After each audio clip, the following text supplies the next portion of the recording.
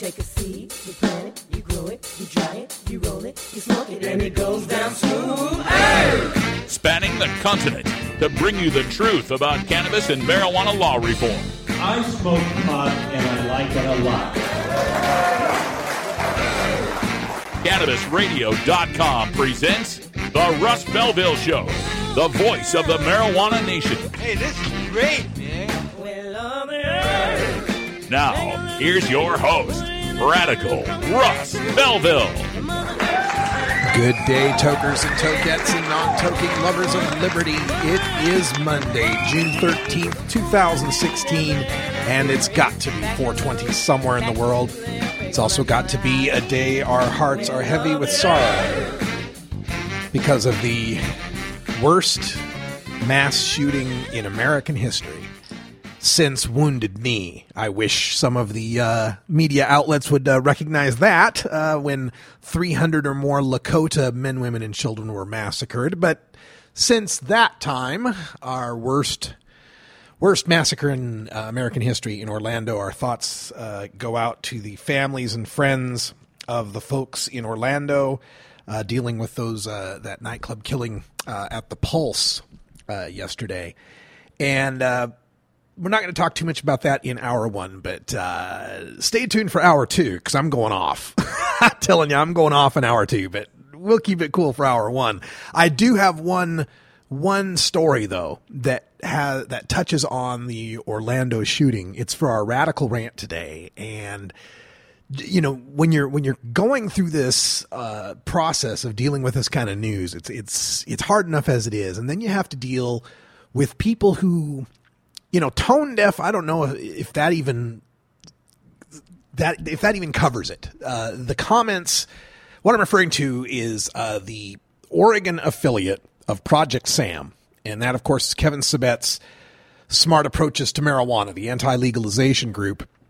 The Oregon affiliate had some tweets the other day in response to Congressman Earl Blumenauer, my congressman, and just referenced the Orlando shooting in a way that was just reprehensible. And so we're going to talk about that in the Radical Rant, and that'll lead us into hour two when I can really go off. But otherwise on the show, it's Monday, and so that means we get our regular dose of cannabis science with Dr. Mitch Earlywine, the host of Burning Issues here on CannabisRadio.com. All sorts of things to talk about with Dr. Mitch today. Lots of new studies that are coming out and new information that's coming out to get to. We'll be talking to Dr. Mitch about the latest study from the federal government showing there has not been an increase in teen pot smoking. We've got some data on cannabis use and intimate partner violence, domestic violence. We've also, we're going to talk a little bit about whether or not the DEA is going to reclassify medical cannabis, and we'll talk about cannabis and exercise since that new cannabis gym is opening up with the Jim McAlpine and the 420 Games people, along with Ricky Williams and others. So that's coming up at 1:30, and we can get your questions in as well if you get into our chat room live on Spreaker through our CannabisRadio.com interface. We'll take questions via chat, or you can call in live the old-fashioned way at 971-533-7111. Also coming up on the show today and behind the headlines, we've got University of Missouri Normal Chapter being censored for their T-shirts, and we'll take a look at the history of that kind of censorship throughout our college chapters with Normal. And then in Drug War Data Mining, we're going to take a look at the National Survey on Drug Use and Health and just figure out how much pot does your state smoke? Where do you rank in the United States? And where do the states that are trying to legalize this year, where do they rank? We'll get all of that in Drug War Data Mining, all coming up today on the Russ Belville Show. Thanks for being here. Thanks for all your support. Got plenty of surprises and new stuff coming for you, too. Stay tuned for that over the summer. In the meantime, got to take a break, pay some bills, and when we come back to Cannabis Radio News, we've got all the latest headlines from throughout the weekend for you in the world of cannabis. This is the Russ Belville Show on CannabisRadio.com.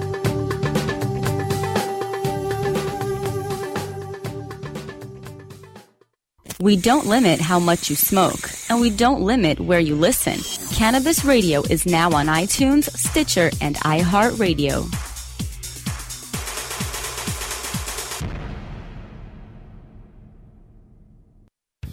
The cannabis industry is growing, business is booming, and as new opportunities arise in newly legalized states, each market is getting more competitive. Today, it takes more than just being a good grower. Do you have the resources to market and handle this ever-changing business landscape? Let Canna Management Corporation help you grow your canna business with our vast resources and experience to make your business a fully functional service company. Financial management, HR, sales, marketing, efficiency, and more. CMC has the experience and the expertise to improve your business and help you better meet the demands of your clients and customers. Call Canna Management Corporation and let our team get you ready to grow. 415-269-8015. That's 415-269-8015. Or visit canna-management.com.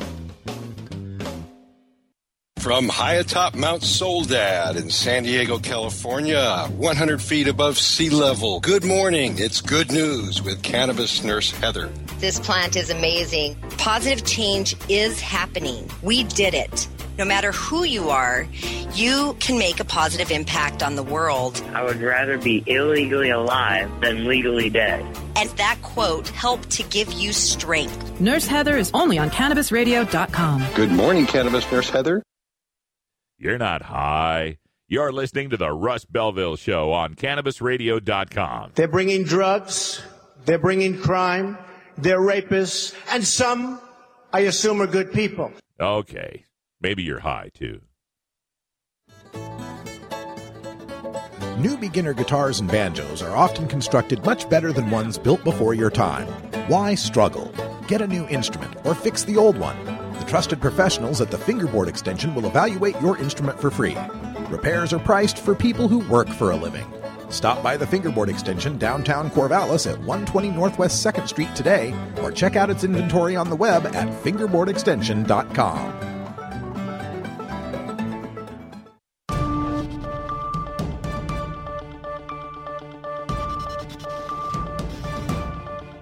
It's time for the Cannabis Radio News, covering the latest headlines in consumer cannabis, medical marijuana, and industrial hemp.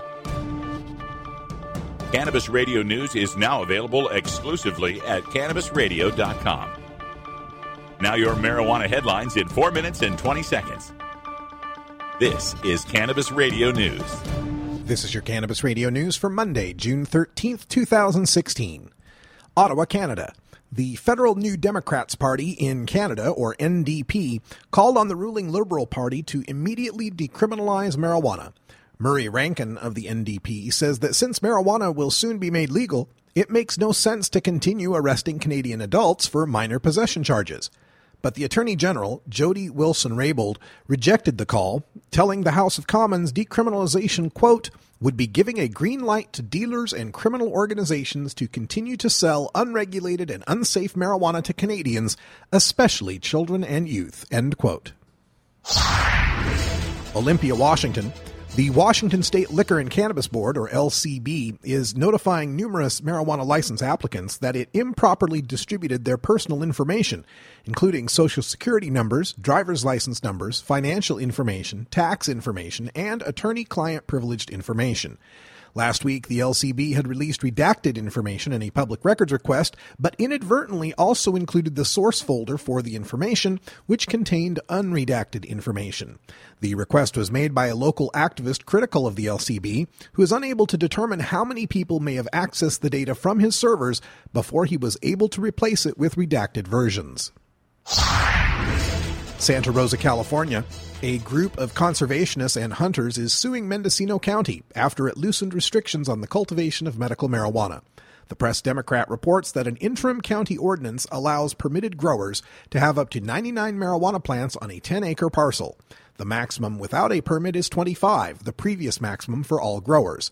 The Mendocino County Blacktail Association says the county violated state laws by not completing an environmental study. The group is asking for an injunction on the ordinance until the county studies its potential impact. According to the lawsuit, marijuana cultivation can wreak havoc on the environment and poison wildlife. County Supervisor John McCowan says the interim rules were designed to protect the environment in light of pending state regulations allowing commercial marijuana cultivation. Boston, Massachusetts. Voters who signed petitions backing a proposal to legalize Massachusetts recreational marijuana were misled, a lawyer argued before the state's highest court Wednesday in a bid to block the measure from appearing on the November ballot. John Sheft, representing about 60 Massachusetts residents in a legal challenge, told the justices a summary of the proposed law failed to explain the potency of products that could become legal. He also said voters were never explicitly told high concentrations of THC, the psychoactive chemical in marijuana, could be added to cookies, candy, and other food products sold in the state. Little Rock, Arkansas. Canvassers around the state are in a month-long sprint to gather thousands of signatures for proposed ballot issues. Depending on how things fall, voters might have a chance to consider multiple Arkansas marijuana-related proposals this fall. 2 ballot issues under consideration would legalize medical marijuana, and the prospect of competing proposals on the ballot worries advocates. Melissa Fultz, campaign director of Arkansans for Compassionate Care, says her group has already gathered more than 70,000 valid signatures from registered voters, more than the 67,887 needed to get the proposed initiated act on the ballot. David Couch, the Little Rock lawyer behind a competing medical marijuana proposal, says he's not worried about the prospects of both measures being on the ballot. Couch says he's gathered support from more than 40,000 registered voters, nearly half of the 84,859 signatures he'll need to put his plan on the ballot as a proposed constitutional amendment, which requires more signatures. Albuquerque, New Mexico. The medical marijuana industry is growing in New Mexico. Several licensed growers are expected to open new facilities as well as dispensaries in the coming months, which would mean a boost in jobs and the economy, the Albuquerque Journal reported. About $3 million in compensation and salaries was paid out by dispensaries and marijuana growers in the first quarter of 2016. That's an increase from $2.3 million in the same time last year.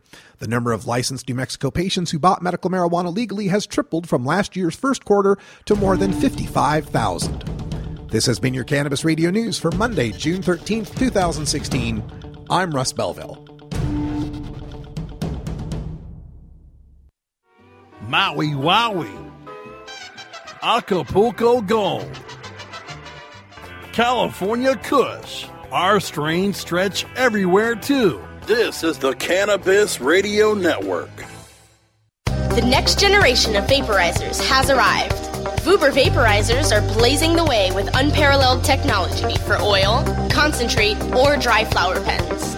Providing unsurpassed customer service and expert craftsmanship, Vuber vaporizers use cutting-edge technology, providing a power-packed, smoother vapor with a lifetime guarantee. Experience vaporizing the way it was meant to be. The Vuber way.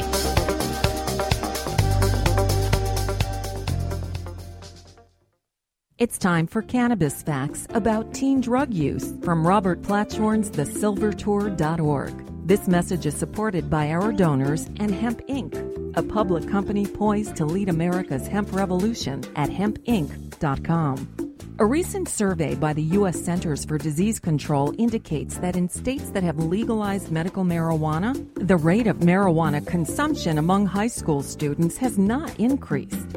In fact, in legal states like Colorado, teen use has actually decreased significantly. It's simply no longer a big deal for teenagers in legal states. This was Cannabis Facts from thesilvertour.org, an educational nonprofit supported by our donors and Hemp Inc., a public company poised to lead America's hemp revolution at hempinc.com. The Russ Belville Show is blogging and podcasting daily at radicalruss.com.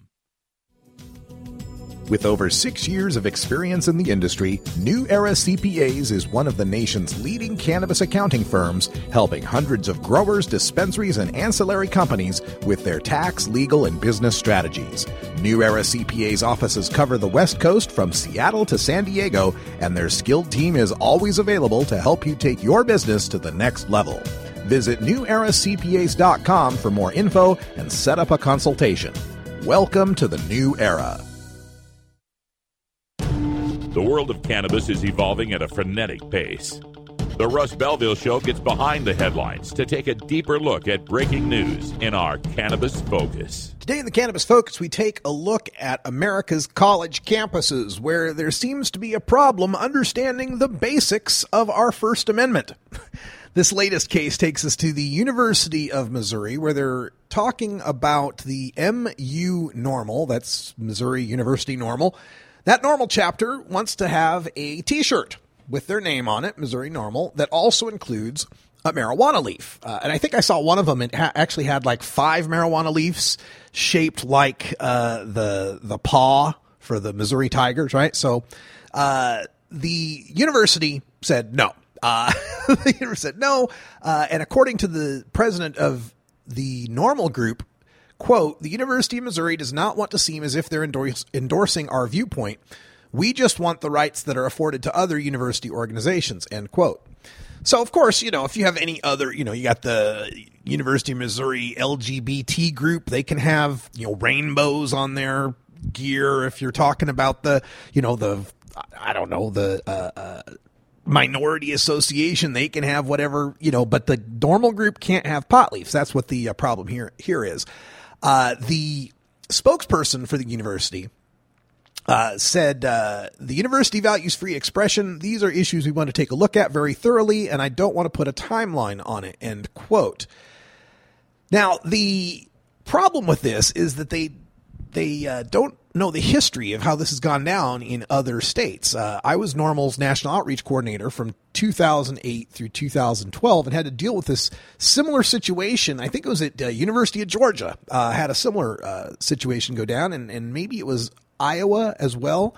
A couple of these states where the students at the university wanted to form a Normal chapter and then got this kind of warning or censorship from the university. And in every case, they have lost. In fact, here in the story I'm reading, they even talk. It was Iowa State University, and they had to sue.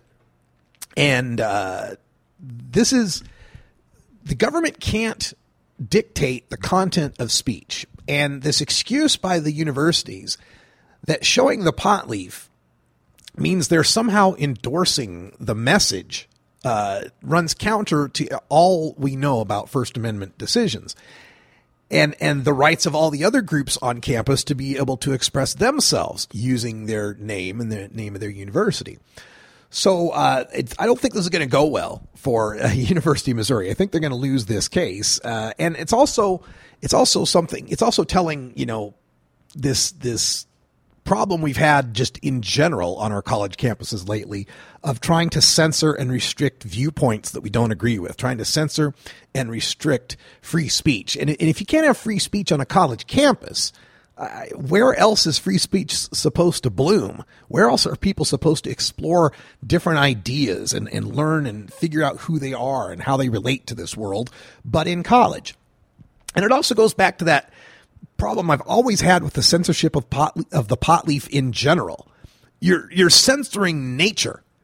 It'd be like censoring an oak tree, right? I mean, you're censoring something that comes out of nature, right? Bad enough that we are so crazy censorious about our bodies, right? We can't show, women's nipples or anything like that. They can't go topless, right? Bad enough we're that way, but we're talking about a plant. We're talking about a leaf on a plant. And the funny thing about it to me is that we don't smoke the leaf. How can the leaf be the argument for us using it as a drug when very few of us, unless it was really desperate times, would be smoking the leaf? Yeah, you could use the leaf to make concentrate. Sure, I guess there's that argument. But it doesn't change the fact that we're talking about censoring a leaf, a picture of nature. And that shows you how deep the propagandizing has gone on the marijuana issue, because the sight of that leaf, that's not convincing people. That's not talking about a plant to them. To them, it's talking about an ideology. It conjures up, the Vietnam War for older folks. It conjures up left-wing ideology for some people. It conjures up right-wing libertarianism for other people. But it's everything but what it really is. The leaf of a flower. and that's what's so maddening about the censorship of the leaf to me, is that we're talking about censoring flowers. What kind of sick culture are we when we can't even look at what nature provides us and allow college students to talk about it. You can't handle the truth. All right, folks, we're going to take a break. And when we come back, we'll have our drug war data mining. Which states smoke the most pot? And where do the next states that are trying to legalize fit in the rankings? We'll tell you when we come back.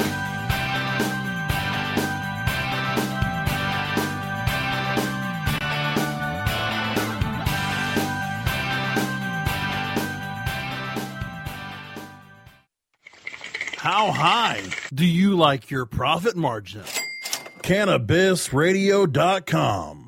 Play as Ted Growing, expelled botany sophomore and the biggest grower in town, only on Weed Firm Replanted. Available on the App Store and Google Play.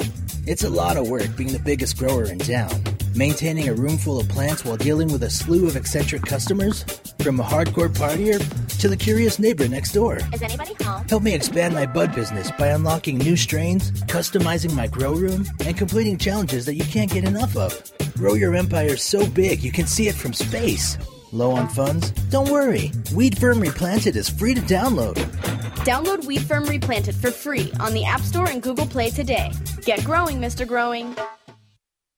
Welcome to Cannabis Confidential. I'm your host, Dr. Dina. We've got David Faustino on the line, Bud Bundy from Married with Children. Did you feel nervous being a celebrity walking into a weed store? I don't remember at all being like, ooh, I'm scared someone's going to take my picture here. What are they going to say? Bud Bundy smokes bud? I mean, come on. It wouldn't be a big shocker. Hey, this is David Faustino, and I'm on Cannabis Confidential with my girl, Dr. Dina, on CannabisRadio.com. You're not high. You're listening to the Russ Belville Show on CannabisRadio.com. I said, on this program, what do they want? My grandchildren and the monster.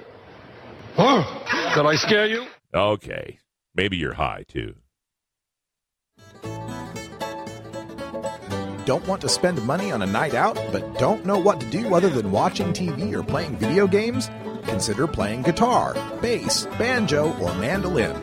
The instrument will give you hours of entertainment with friends with minimal expense. Stop by the Fingerboard Extension downtown Corvallis at 120 Northwest 2nd Street today, or check out its inventory on the web at fingerboardextension.com.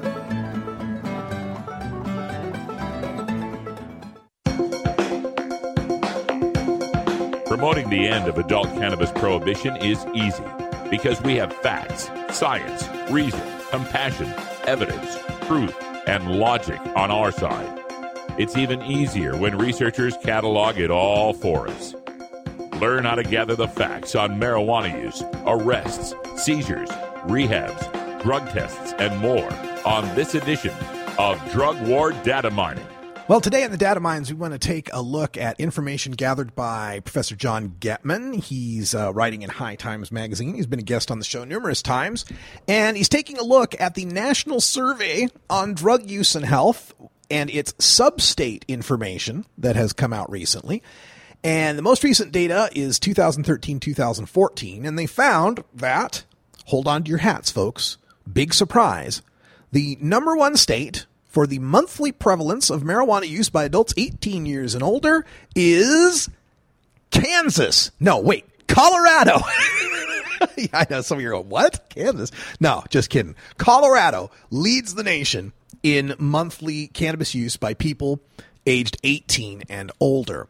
And when they legalized in 2012, there's an increase in annual marijuana use from 18.94%, okay, 19%, to 20.74%. Little bit of an increase. And monthly use went up from 12.86 to 15.17. We also see in Washington increase from 17.5% to 19% annual and 12.5% to 13% monthly. Now, these increases are not to be afraid of. This is not something we should be scared of. Adults is what we're talking about here. Now, granted, we are talking adults 18 and up, and the legalization laws are for ages 21 and up. But I'm going to have a real hard time getting my feathers ruffled over people of voting age who can carry an M16 in Afghanistan, I'm not going to get too worried about that, right? They're adults, okay? Even if they're not supposed to be getting at it, at least it's not the children. And as the previous 3 federal data sets have shown us, including this National Survey in Drug Use and Health data that we're talking about now, there's actually been either a steady or a decline in the rates of use by people aged 12 to 17. So legalization is doing exactly what we would want it to do. It's decreasing use among the youth, but it's increasing use among the adults. And this is something we're going to have to be very careful about to make sure that we fight to make people understand that an increase in use by adults is not a bad thing.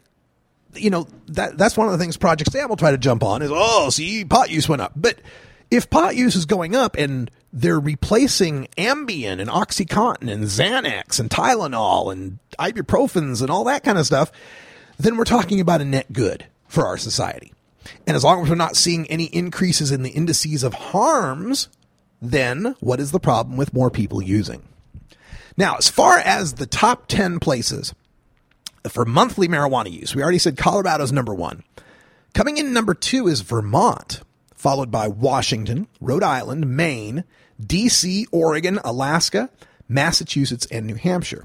So out of that, you'd notice there's only one state actually all of the states in that list, except the last one, New Hampshire, either have legal marijuana or are looking to get legal marijuana on the ballot or through their legislatures. So the number 1 state, they're legal. Number 2 state, Vermont, tried to get it through their legislature, didn't happen. Number 3, Washington, legal. Number 4, Rhode Island, working through their legislature. Number 5, Maine, they got that on the ballot this year. DC, already legal. Oregon, already legal. Alaska, already legal. Massachusetts, getting it on the ballot. So 9 of the top 10 of the marijuana using states for monthly use are getting it on the ballot or getting it legal. Looking at the other states that are trying to legalize, Arizona comes in 15th in the list. California's 14th. Florida for medical marijuana is 26th. Michigan, well, it doesn't look like Michigan's make the ballot, but they're 11th in the list. Missouri's going for medical. They're 20th in the list. Montana has some ballot initiatives, one to legalize, one to restore their medical marijuana, and one to actually ban, to repeal the medical marijuana. They come in 12th. Nevada is 23rd. They've got it on the ballot. North Dakota might have a medical long shot, 46th, and Oklahoma also a long shot at 40th. So what we're seeing here is that all the states that are moving forward with legalization that have a reasonable shot, either medical or recreational legalization, are those states that are above 25th or higher in the regular use of marijuana. Now, it's not because those of us who are smoking pot are tipping these elections by any means. Even when we look at Colorado, like we said, monthly pot smoking in Colorado at this point is sitting at 15.17%. So a little more than 1 out of 7 people are smoking pot monthly. You're not going to pass anything with just 1 out of 7 people. You got to get at least 3 out of the rest of those 7 who don't smoke pot to get on your side. So it's not that these states that have more pot smokers are passing the initiatives. I believe the places that have more pot smokers, the people who don't smoke pot aren't afraid of them. They aren't as afraid of them because they can actually see them. They actually know them. They actually work with them. They know people that know them. And they realize that, hey, we got all these pot smokers around here and things aren't so bad. It's not so bad. Everything's going just fine. And I think that's what leads a lot of these people to be able to accept or to be more tolerant and want to vote in favor of marijuana reforms. So looking forward to some of the rest of these states getting on board. We're at 25 states with medical marijuana. We've taken Louisiana off the list, by the way. Talked to Karen O'Keefe at MPP, and she says while Louisiana has passed recently laws to change its medical marijuana, they're still dysfunctional as hell and won't work. So we took it off the list. We're back down to 25 if you thought we were at 26. We've got 4 states with legalization, another 5 looking to vote on it. 2016 is going to be our year, folks. All right, stay tuned. When we come back, we got Dr. Mitch and questions and answers in our cannabis science.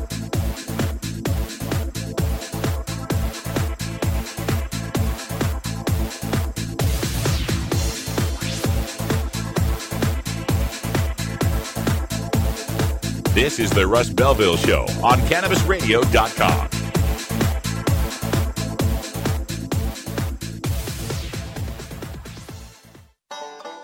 Seed to sale, clicks to conversions, and more. You're listening to the Cannabis Radio Network. The cannabis industry is growing. Business is booming. And as new opportunities arise in newly legalized states, each market is getting more competitive. Today, it takes more than just being a good grower. Do you have the resources to market and handle this ever-changing business landscape? Let Canna Management Corporation help you grow your canna business with our vast resources and experience to make your business a fully functional service company. Financial management, HR, sales, marketing, efficiency, and more. CMC has the experience and the expertise to improve your business and help you better meet the demands of your clients and customers. Call Canna Management Corporation and let our team get you ready to grow. 415-269-8015. That's 415-269-8015. Or visit canna-management.com. NORMAL stands for Responsible Adult Cannabis Use. If cannabis use is causing problems in your life, consider taking a break or seeking medical assistance. Consider ceasing cannabis use if you have a family history of mental illness. Don't drive or operate heavy machinery while impaired by cannabis use. Cannabis use is not without risks, even though the risks may be far less than those posed by legal drugs. This is Dan Michaels from DanMichaelsAudio.com, and you're listening to Radical Russ on CannabisRadio.com. At Herbie's Cannabis Seeds, we pride ourselves on bringing you the best quality seeds from the world's most respected cannabis seed producers, all at the lowest online prices. You can find Herbie's Seeds at herbiesheadshop.com. All cannabis seeds are sold as souvenirs and as a means of preserving cannabis genetics. Herbie's Seeds in no way intends to condone, promote, or incite the use of illegal or controlled substances. We strongly urge all prospective customers to check their national laws prior to placing an order. Herbie's Seeds at herbiesheadshop.com. Proud sponsors of the Russ Belville Show and 420 Radio.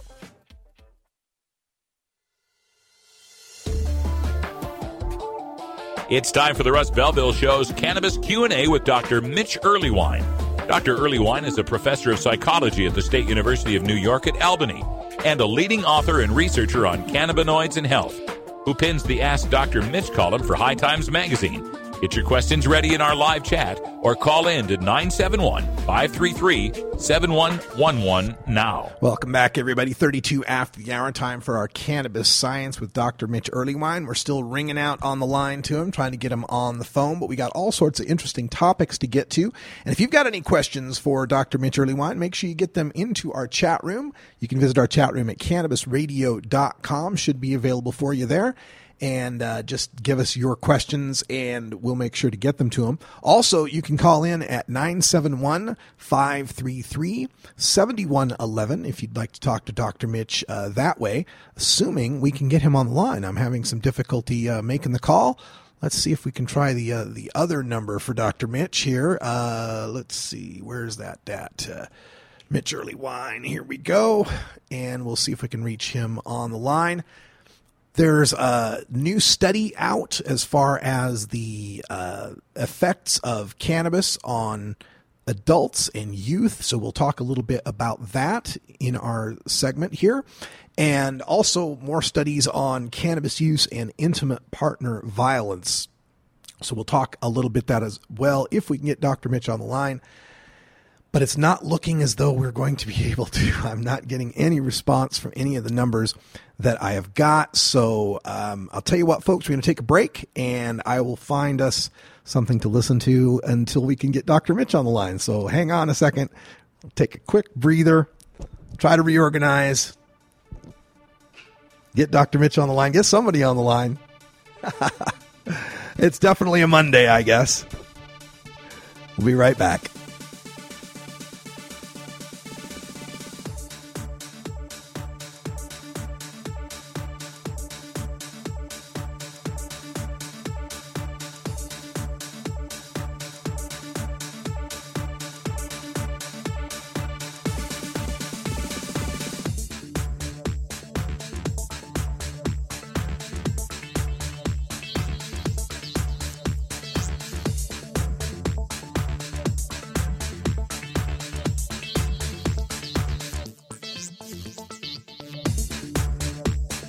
This is the Russ Belville Show on CannabisRadio.com.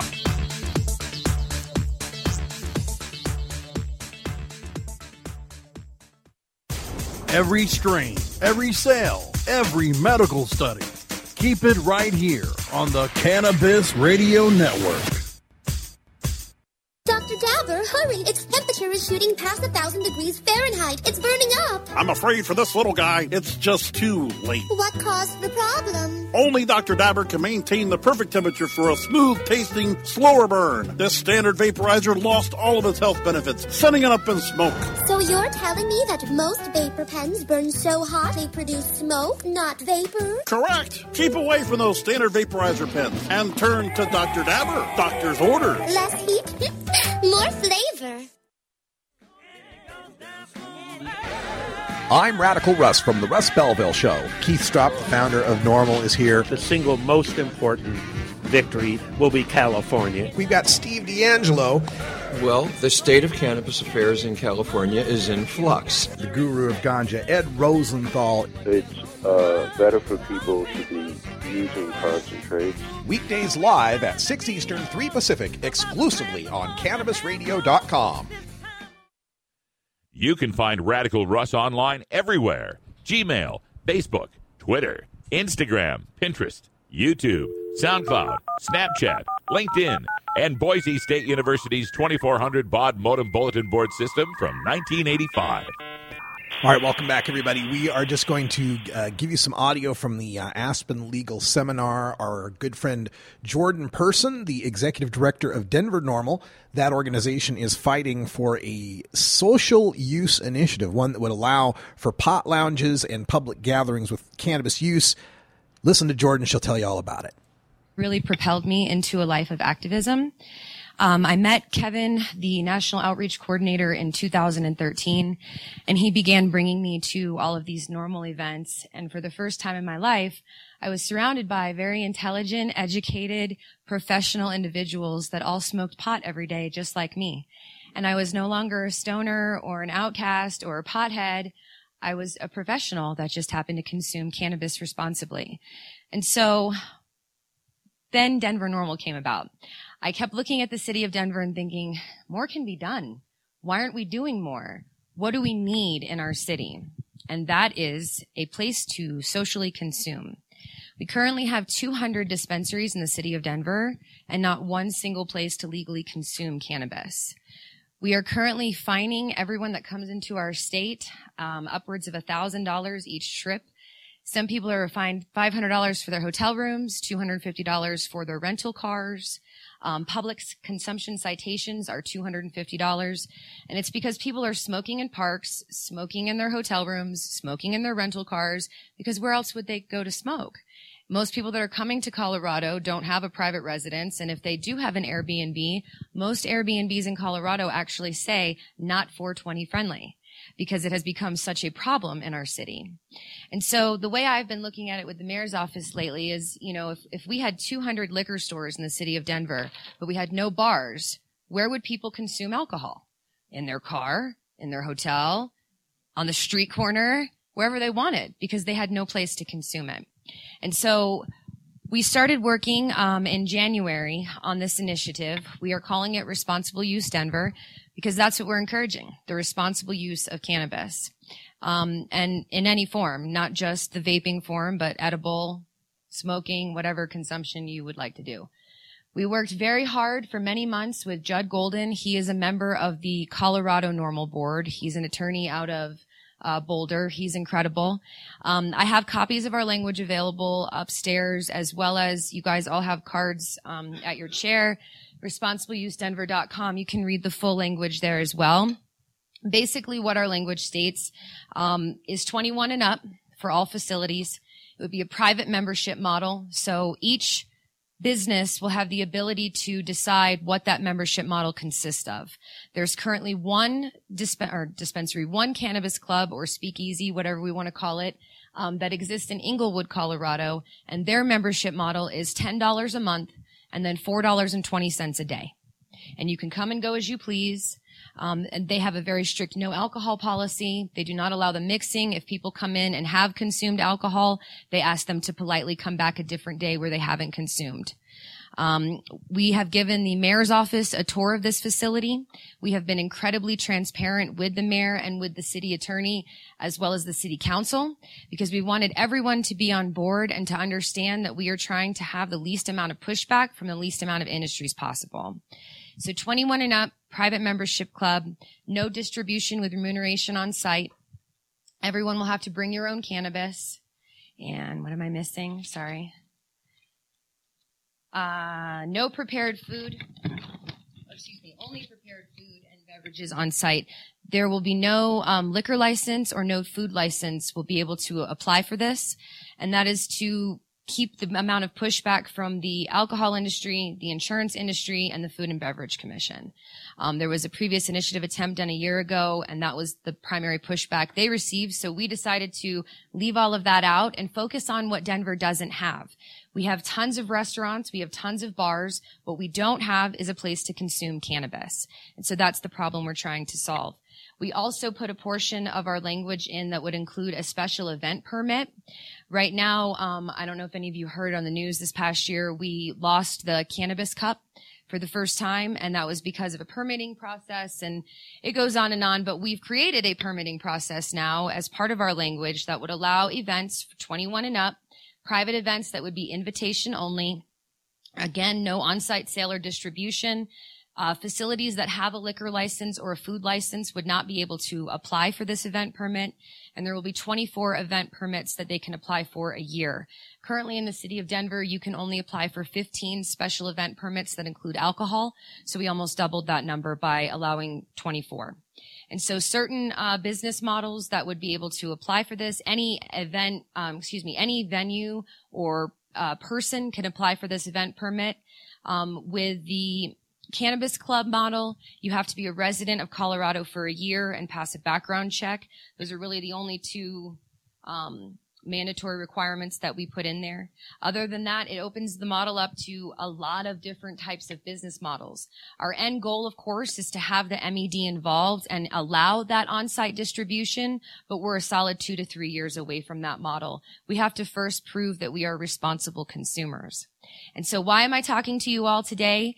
To ask you very kindly to donate to our campaign. We have so many expenses that are coming up.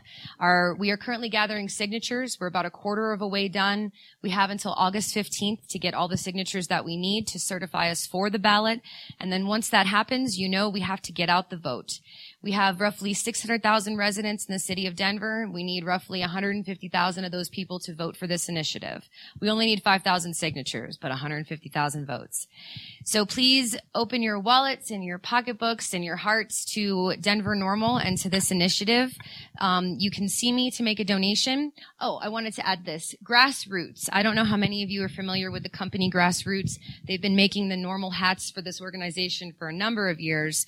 And the owner of this company actually had a cannabis club that was not regulated, and it was closed on 4/20 2 years ago, and they made a very public spectacle of him. He sold T-shirts and hats at the front of the shop, and at the back he had an area that was a break room.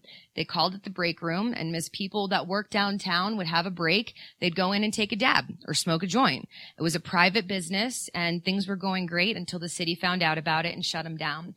So as soon as he found out about this initiative that we're working on, he donated his time, designed our logo, created these hats for a fundraiser for us, and they've been incredibly involved in this entire process.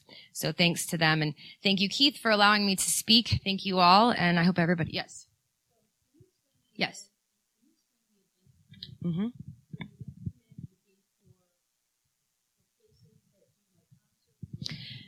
Yes. They would not be able to sell alcohol, but they would be able to have like a bring your own alcohol. But they wouldn't be able to have an alcohol permit per se. Correct.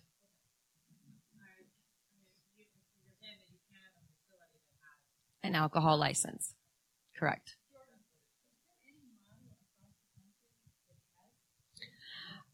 We have a cannabis club in Nederland, and we have one in Inglewood that are currently operational and functional. Colorado Springs has several models. Theirs is a little bit different. They do allow on-site distribution at many of them. And again, eventually that is our long-term goal with the city, but we have to do this incrementally and trying to get what we can pass now. And with the excitement of the presidential year, we felt that this was the best model to follow. Correct.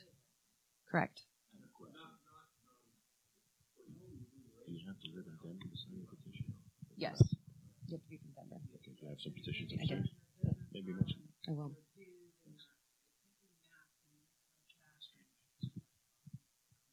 Yes.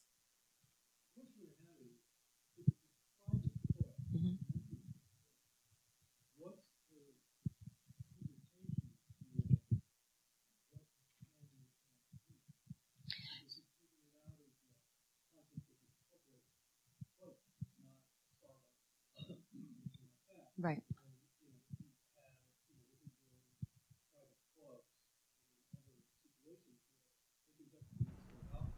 Mm-hmm.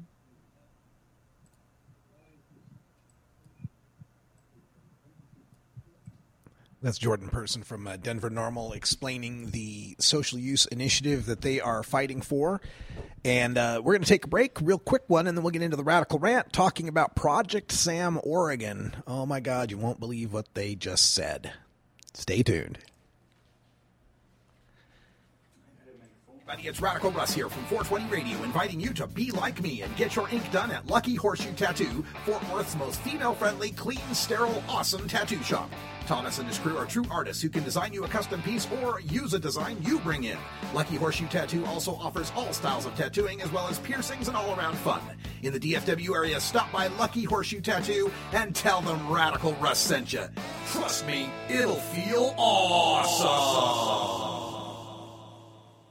Dr. Dabber, hurry! Its temperature is shooting past 1,000 degrees Fahrenheit. It's burning up. I'm afraid for this little guy, it's just too late. What caused the problem? Only Dr. Dabber can maintain the perfect temperature for a smooth-tasting, slower burn. This standard vaporizer lost all of its health benefits, sending it up in smoke. So you're telling me that most vapor pens burn so hot they produce smoke, not vapor? Correct. Keep away from those standard vaporizer pens and turn to Dr. Dabber. Doctor's orders. Less heat, more flavor.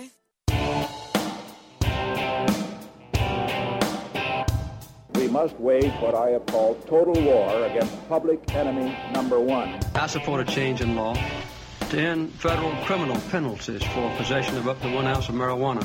That marijuana, pot, grass, whatever you want to call it, is probably the most dangerous drug. Some think there won't be room for them in jail. We'll make room. I experimented with marijuana a time or two, and I didn't like it and didn't inhale. One major responsibility is to encourage people to use less drugs. Entirely legitimate topic for debate. Radical Rant. All right, today for the Radical Rant, we're digging into the headlines and, of course, the tragedy that has occurred in Orlando, Florida, where I think it's 50. Now I'm seeing some reports that say 49, but I'm going to stick with 50 people shot and killed with a semi-automatic assault rifle type weapon. And we can talk about the semantics an hour or two. But sorry, if you're able to spray down and kill 50 people at one time, that's an assault weapon. That's a weapon that you can commit an assault with. Okay? But anyway, we had the 50 people killed, 53 people injured, all over a 3-hour standoff with the shooter who was eventually killed. A shooter who did his heinous act out of what appears to be religious-fueled homophobia. And that's a whole nother rant I could go off on. But we're going to stick to the subject here. And the subject is Project Sam. Y'all know about Project Sam, right? That's Kevin Sabet's Smart Approaches to Marijuana, where I like to call it Project Samuel. Smart Approaches to Marijuana Use Except Legalization. And SMART, of course, stands for Stoners Must All Receive Treatment.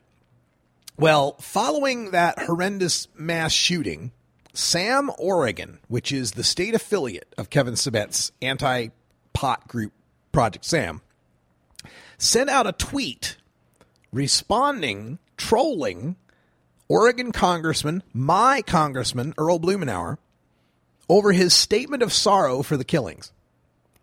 Earl Blumenauer, Representative Blumenauer, tweeted out, "Words cannot express my sorrow.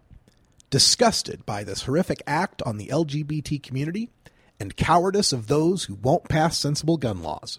That was Earl Blumenauer's tweet. In response to that tweet, Sam Oregon, Project Sam in Oregon, led by Portland native Randy Philbrick, responded, "Representative Blumenauer, you can't support one threat to public health, public safety, and then condemn another. You have failed this state." So, from the context and the history, it's clear that Sam Oregon is calling Representative Blumenauer's support of marijuana legalization a threat to public health and public safety, and then comparing it to the mass shooting that Representative Blumenauer was condemning. Blumenauer, in response, says Sam Oregon, over 32,000 dead from gun violence each year in the U.S., 0 dead from marijuana. Your comparison is delusional and shameful. Excellent response. And it got a lot of response from other marijuana and drug law reformers on Twitter. Maya Salovitz, who's the author of the new book Unbroken Brain and a contributor to Time magazine, reiterated the congressman's point, saying, Sam Oregon, there's never been a single OD death without added alcohol. Doesn't seem to increase car death risk. Okay, so that's, and someone who's got the research down to make that statement. Tom Angel, who's the chairman of Marijuana Majority, characterized the tweet as embarrassing and shameful and warned, quote, "Make sure you see this embarrassing and shameful prohibitionist tweet before Learn About Sam eventually forces a delete." That would be Project Sam, Kevin Sabet. Shailene Tidal, who was formerly with Law Enforcement Against Prohibition, and I believe working with, I forget which minority cannabis association, but formerly with LEAP, said, hey, Learn About Sam, you might want to rein in your affiliate who's trolling a U.S. congressman on Orlando, hashtag tone deaf. And that's where I got looped into this conversation online. I caught these responses to this tweet from Randy Philbrick of Project Sam Oregon. But it appears, however, that tweet was not the first tweet. There was actually a response earlier that he had actually done 2 responses to Congressman Blumenauer's initial tweet. And remember, the initial tweet was, "Words cannot express my sorrow. Disgusted by this horrific act on the LGBT community and cowardice of those who won't pass sensible gun laws." The first retweet from Sam Oregon said, "Representative Blumenauer, would that be the same cowardice as those who refuse to stand up against the marijuana industry?" Oh, man. So now he's comparing trying to pass some sort of sensible gun regulations to refusing to stop big marijuana. And it would appear that Tom Angel was prescient, because those original tweets from 10:16 a.m. and 10:20 a.m. Have been deleted. And in their place, he's got a couple of retweets of the Orlando Magic's response, their sorrow over the events, and a couple of tweets that he's put out saying, everybody's misconstrued what I've said. Everybody's taken it out of context. They've blown it way out of proportion. No, Randy, it's quite simple. You said something that was abominable, that was ridiculous, that made no sense whatsoever. You tried to use the horrific shootings in Orlando to convince people that marijuana legalization was somehow a bad thing. And this isn't even a case like, when they had the Tsarnaev bombers in Boston and they found out that they were potheads. Oh my God, see, pot leads to bombing. This isn't even that. This is just trolling a congressman over his heartfelt sympathies and feelings over a tragic shooting. It's just remarkable. And the Project Sam people, the prohibitionist people, this is the depths to which they will sink. They will try to conflate every terrible thing that happens in society, and if they can find a marijuana angle on it, they're going to jump on that and hammer it home and try to make people think that somehow, despite the past 4 or 5 decades of popular marijuana use in America, despite the 7,000 years of overall cannabis use on the planet, that somehow now there's something bad from it that we just never detected before. There's a brand new terror that we have to worry about. You see it in every one of these new studies that comes out to purport to say, oh, there's some problem. It destroys your brain. It destroys the reward circuits. It does X, Y, or Z that has never been known. Folks, we know what marijuana use can do to you. We know what it can do. Marijuana use can heal you. Marijuana use can lead to insight. Marijuana use can relax you. Marijuana use can make you temporarily forgetful. I won't deny that. Marijuana use can build bridges, build friends, be something social. And the latest studies we've seen have shown that the most deleterious effect from long-term cannabis use isn't any problem with the lungs, any problem with the brain, any problem with the heart, any problem with the cardiovascular, musculoskeletal, endocrine systems, the nervous system, nothing. The long-term harm of pot smoking, it seems, is gum disease. Periodontitis. That's just, go see your periodontist, man. That's all you need, right? Make sure you floss a little extra and everything's fine.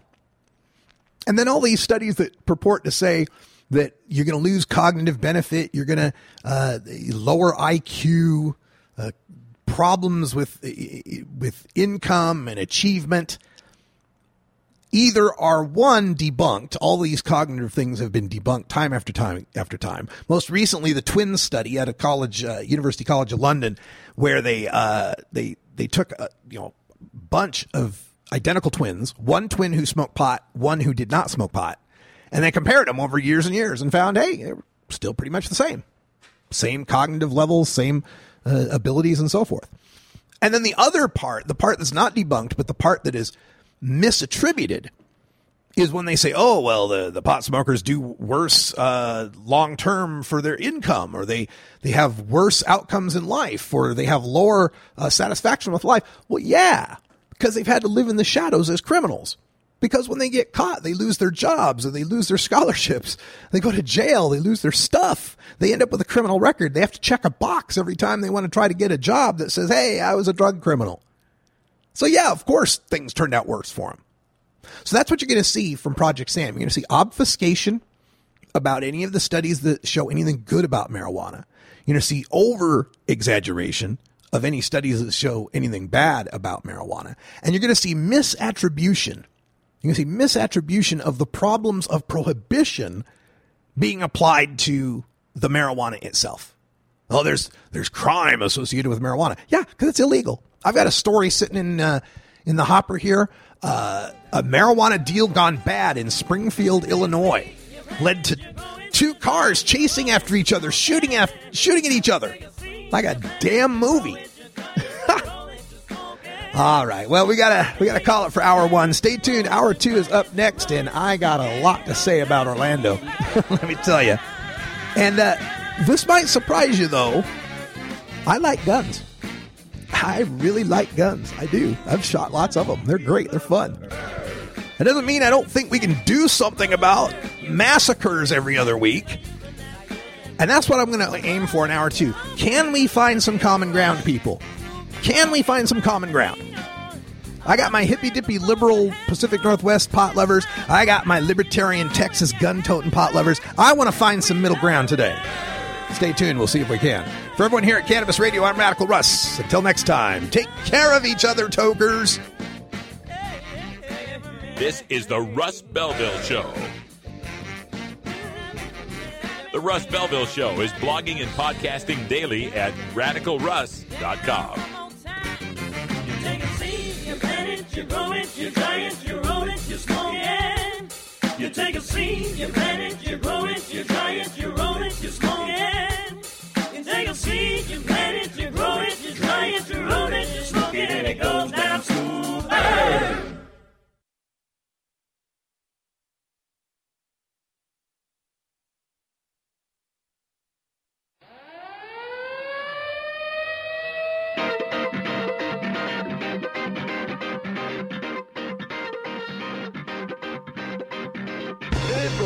Now it's time for Toker Talk Radio, the voice of the marijuana nation. What are you people? On dope?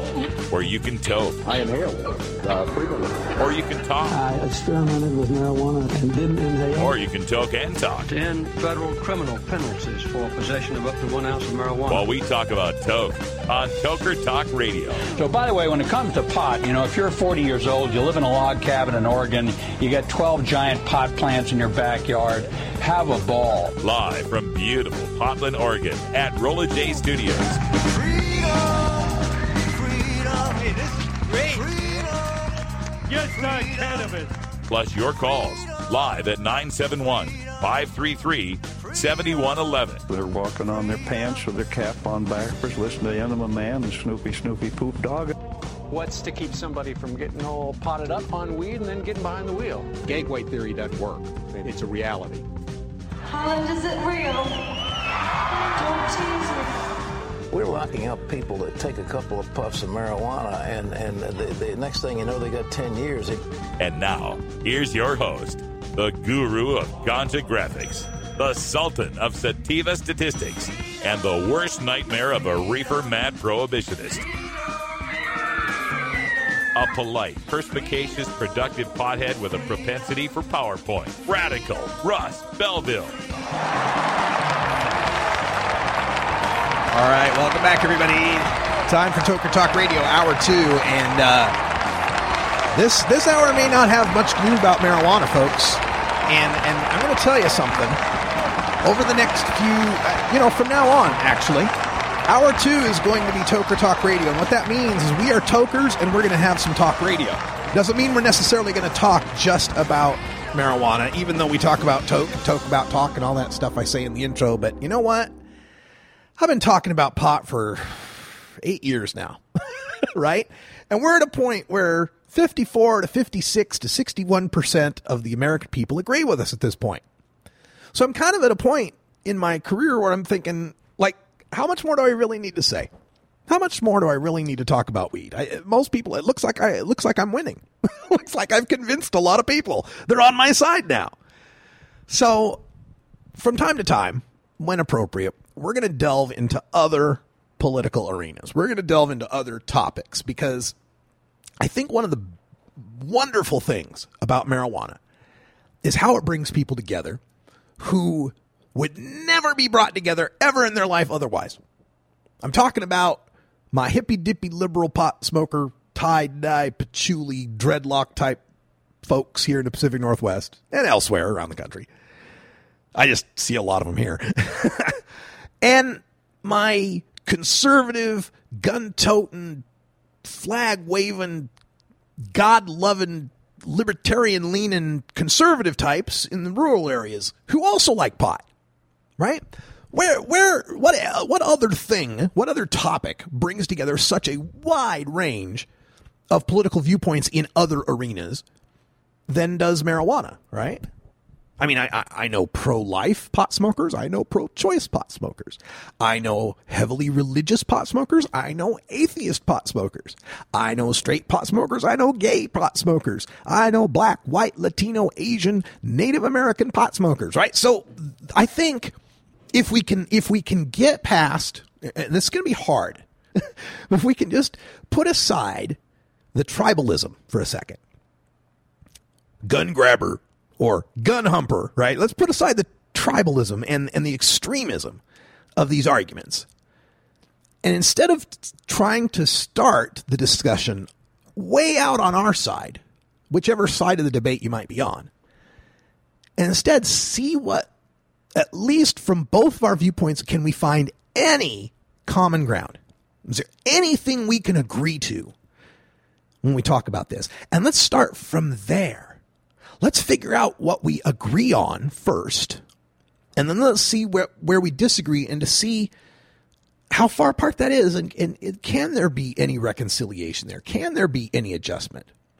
Because I'll tell you, when this happens week after week, month after month, and the response collectively from our society is, oh well, bunch of school kids got shot up, don't change nothing. Oh, a bunch of folks at a club got shot up. Oh, well, nothing. And nothing you can do. It's like a tornado. It's like a flash flood. It's like a wildfire. It's just an act of nature. Nothing we can do about it. We're helpless. We're hopeless. We can't change a damn thing. Nothing can be done. We just have to accept it. You know, if you lived in Australia, you'd have to accept the fact that something poisonous might bite you. If you lived in Tokyo, you might have to accept the fact that Godzilla will come out of the water, or there'll be an earthquake or something. Right? You live in Siberia, you might be risking frostbite. And if you live in America, well, when you go out shopping or to the church or to the theater or the mall or something, you might be killed by a random bullet. And we just can't do anything about it, I guess. Just have to live with it. It's no big deal. That's just the way it is. We're just the place where guns can kill you. That's all. I don't believe that's true, folks. Stay tuned. We'll come back and talk about it.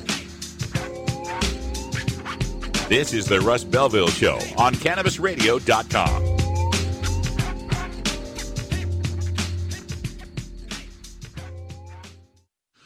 We have your smoking section right here. This is the Cannabis Radio Network.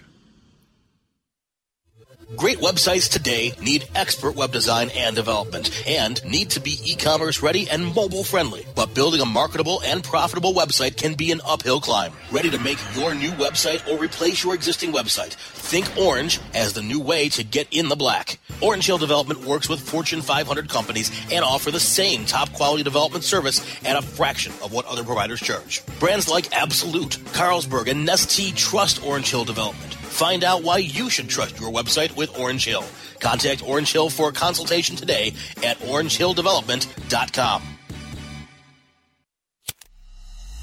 The smoke is rising, and the next crop of podcasts devoted to cannabis providers and enthusiasts are ready to be harvested. Welcome to the Cannabis Radio Network, founded by respected rainmakers who have been producing award-winning podcasts for over a decade. Industry headlines, business updates, medical reports, marketing, and e-commerce education rolled up perfectly for your consumption. Let's grow together. The Cannabis Radio Network. CannabisRadio.com. You're not high. You're listening to the Russ Belville Show on CannabisRadio.com. Carson doesn't believe in the Geneva Convention. Okay. Maybe you're high, too. Are you playing an acoustic guitar but want to be louder without an amp? Try a resonator guitar. The fingerboard extension has National Resophonic and other resonators, square necks and round necks. Stop by the Fingerboard Extension downtown Corvallis at 120 Northwest 2nd Street today, or check out its inventory on the web at fingerboardextension.com. Go wild hog in the woods.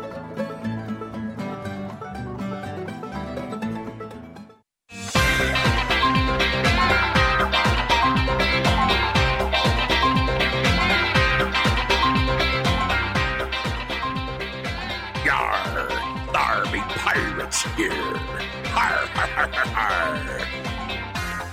You're tuned into the Russ Belville Show, the voice of the marijuana nation, only on CannabisRadio.com. Welcome back, everybody. Creeping up on 9 after the hour, and we're talking about the horrific massacre in Orlando.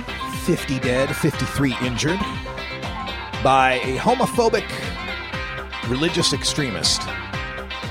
And I like to say religious extremist, not Islamic extremist, because it's religion that's the problem in the homophobia. Christianity's got just as much homophobia.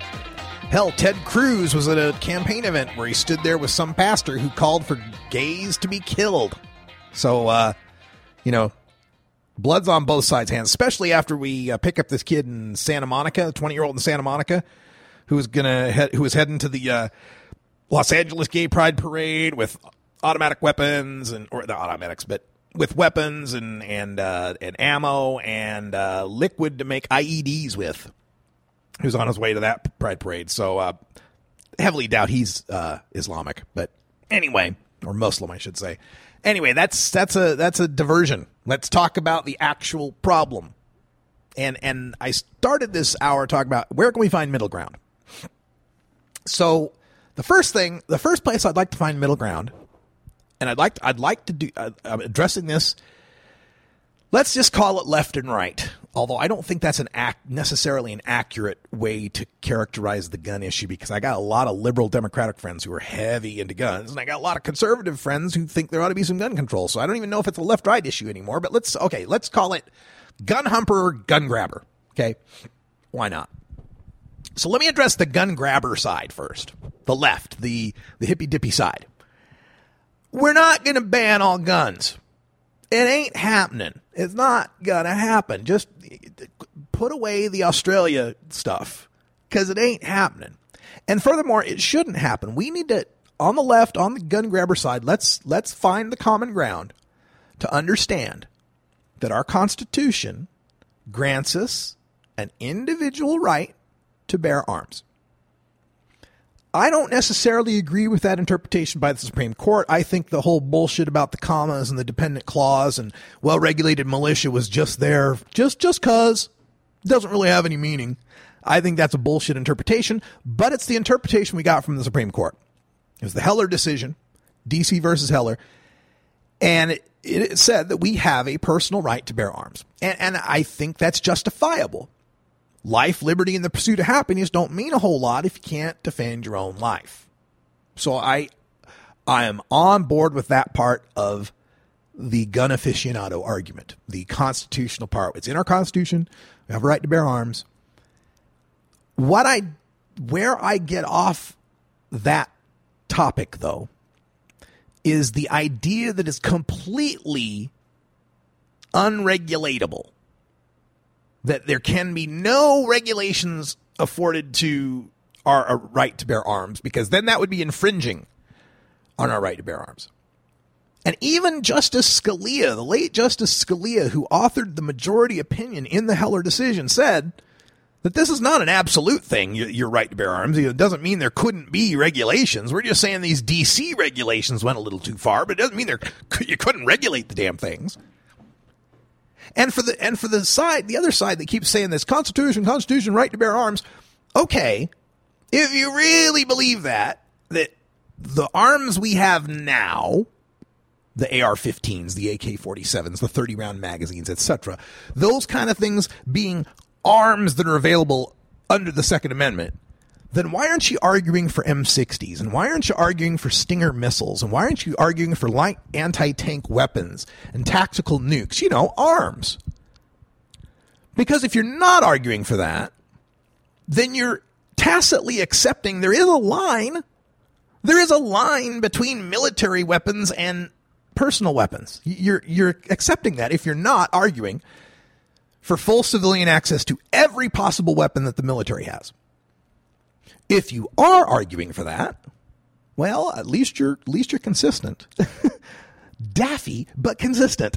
Really? You want regular civilians in possession of fucking Stinger missiles? Really? All right.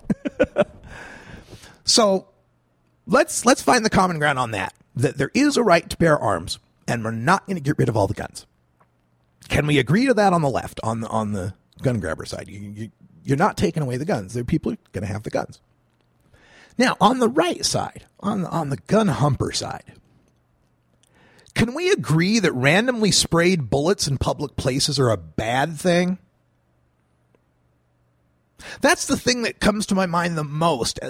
After every one of these events, Sandy Hook, Umpqua Community College, Aurora Theater, this one, after every single one of these, I get onto Facebook, I get on the internet, you know me, I live online, and all the arguments I see coming from the pro-Second Amendment crowd seem to just brush right on by the point that, hey, 50 people just got killed.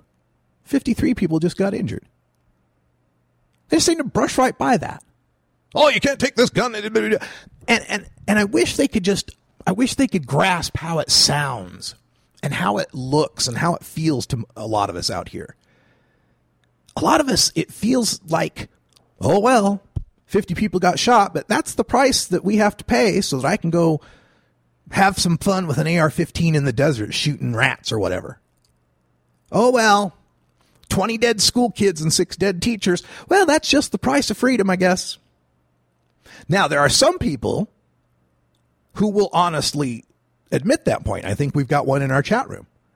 Michael in our chat room says, my job's not to worry about public safety or harm reduction. My job's to enforce the Constitution. Okay, that's logically consistent and honest. Who gives a fuck if 32,000 people a year die from guns? That's just the price of being the gun country. We get to be the gun country, so we just have to accept 32,000 deaths. At least that's logically honest. But for the rest of us, can we at least agree this is bad? Can we agree that sending our kids out, our wives, our husbands, our friends, knowing that we're walking around in civilian places, malls and theaters and shopping centers and churches and nightclubs, can we at least recognize that that's a terrifying way to have to live? To know that, like, just being out, because nobody else in the world, in the developed countries similar to the United States, yeah, obviously I'm not talking about Somalia, okay? But the countries like us, the Western European democracies, the Pacific democracies, this doesn't happen. This just doesn't happen. Now, again, the extreme is Australia. Port Arthur, 1996, they have a massacre with 35 killed. Their government says, bam, we're taking the guns. They confiscated 650,000 guns in a buyback program and have extremely strict regulations. That's the extreme. But we got other countries, Germany, France, Britain, lots of them, where, yeah, people die from guns. Gun death doesn't ever just go away. But the numbers are in the 2 digits or 3 digits. And our numbers are in the 5 digits. There's something wrong with us. And that's the thing. A lot of people, especially, Constitution grabbing, flag waving patriots, can't accept the idea that the United States might not be as good as some other country. But folks, we are the outlier. This does not happen anywhere else. And I think it's incumbent on us to ask why. If we care, do we care? And again, some of us don't care. Bunch of people got shot. Well, I still got my AR-15 and my 80,000 rounds of ammo and my Glock and my Sig Sauer and my, the 60 guns they own or whatever. All right, so that's the first thing. Can we find some common ground in 2 things? Number 1, we have a right to bear arms. Number 2, randomly sprayed bullets in public places are a bad thing we ought to try to reduce. Could we at least agree to those 2 things? We have a right to bear arms. Randomly sprayed bullets are bad. If we can't come to a consensus on just those 2 things, we can't make any changes here, folks. We got to at least agree to those 2 things. Randomly sprayed bullets are bad. People have a right to bear arms. Now, I'm going to take the next couple of segments and start talking about the gun debate itself because I've been inspired. Last night I watched a whole bunch of videos, and I'll recommend a couple of them to you, right? First of all, check out Jordan Klepper, Good Guy with a Gun. Jordan Klepper, Klepper. Jordan Klepper, Good Guy with a Gun. It's about the only clip from the Daily Show without Jon Stewart that I've enjoyed.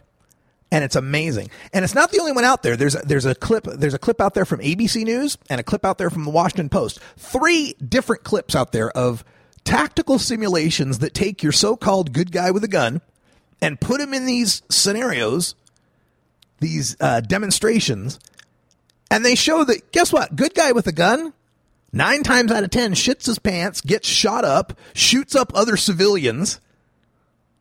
See, these kind of live fire situations are stressful and difficult for the freaking SWAT teams and military extraction teams that train on this shit 8 hours a day all the time. It's hard for them to deal with these situations. And we're expecting Fred with his beer belly and his friends that like to shoot up cans in the desert with their AR-15s because they're big macho studs are somehow going to be better trained, better able to take down the bad guy with the gun, right? Sure.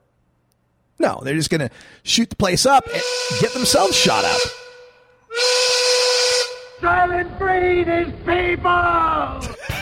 Silent Green is people! Yeah, all right. So when we come back, we'll talk about the gun debate and how, look, sensible regulation does not mean that all the guns are being taken away. And the Second Amendment does not mean you can protect yourself from a tyrannical government anymore. That ship has sailed. All right, we'll be right back. We'll talk more about this.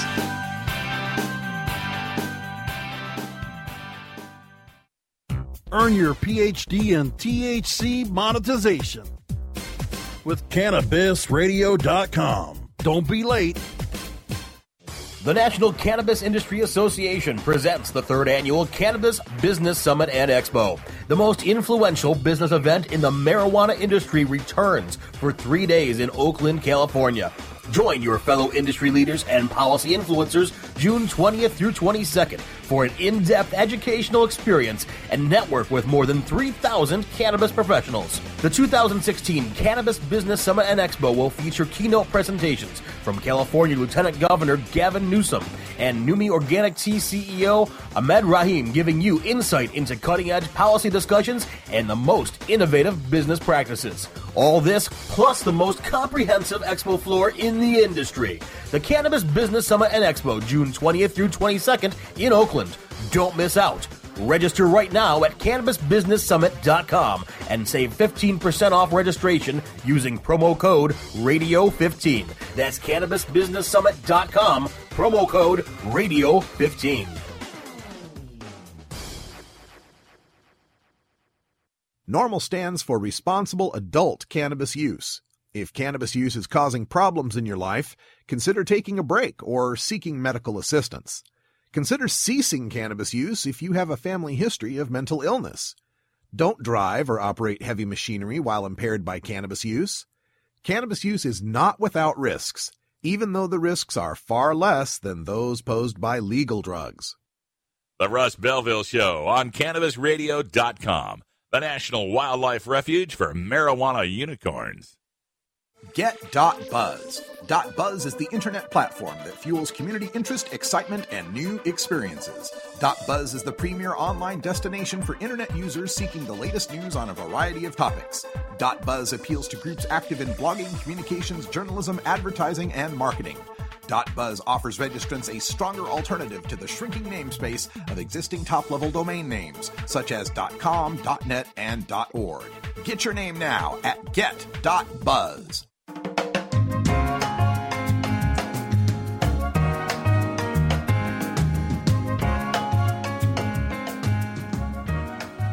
Hello, Mr. Man. Hi. I'm working. I'm sorry. No food till this is done. This is the Russ Belville Show on CannabisRadio.com. All right, welcome back, everybody. 23 after the hour, we're talking about guns. And I mentioned a video before I went to break. Jordan Klepper, good guy with a gun. And it shows just what it takes to be a good guy with a gun. Starts off with him going to a state that has pretty lax gun laws. There's about 30 of them. I think he went to, was it Florida or Ohio? I can't remember, but he went to one of those states, and in order to get his gun and have his license permit there, he had to first pass a written test. It was 3-page, multiple-choice test with questions like, true or false, when carrying a gun, you should point the muzzle away from people. Right, so we're talking an idiot-level test that he had to pass. And then he had to go to a firing range, demonstrate, that he could fire the gun at a paper target. And 2 hours later, that was it. That's all he needed. And he was then licensed and legal in 60% of the United States to be walking around with a gun.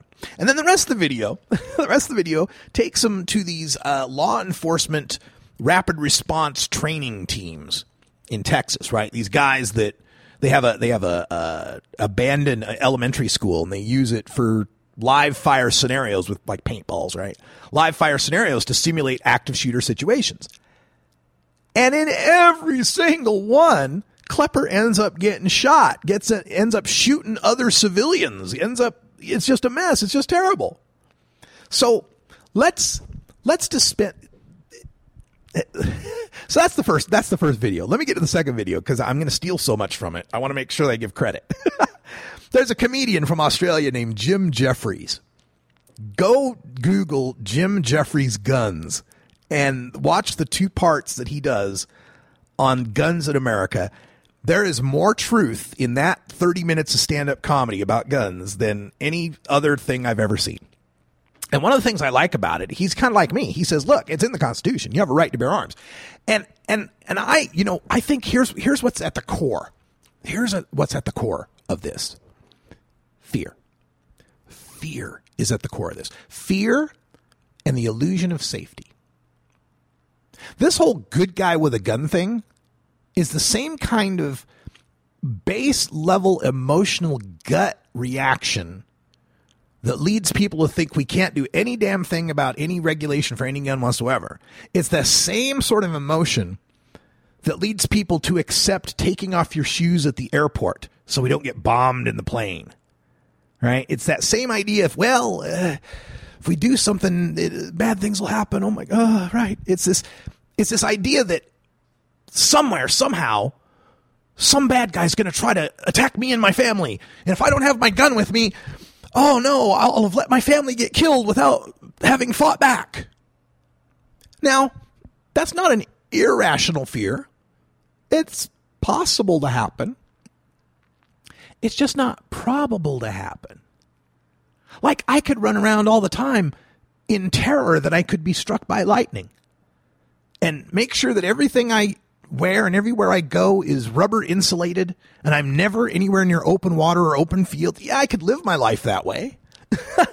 But I also recognize that, look, hey, lightning strikes, okay? And if I get struck by lightning and kills me, that's the way it goes. Sucks to be me. Right? And yeah, you could be at home and suffer a home invasion where someone comes in to try to rape and pillage and kill you, but not likely. And the statistics show much more likely the gun in your house is going to be used to kill yourself or somebody you know. And so anyway, Jim Jeffries attacks these gun arguments and he makes the point, and I make the same point. There's really only one argument for the gun laws the way they are. And that argument is, fuck you, I like my guns. Because the rest of the arguments are rank bullshit. The first rank bullshit argument is, well, Second Amendment was formed so the people could defend themselves against a tyrannical government. Which, yeah, makes a lot of sense when the tyrannical government has muskets and cannons, and you have muskets. Yeah, you could probably fight off the tyrannical government. Today, the tyrannical government would have MRAPs and drones and Stinger missiles and air support and SEAL Team 6 and M60 machine guns and flashbang grenades and live grenades and thermite grenades and just... Really? You want to fight them off with your AR-15, right? You're gonna stand up against SEAL Team 6, you and your AR-15, against the tyrannical government. And here's the thing that gets me about that.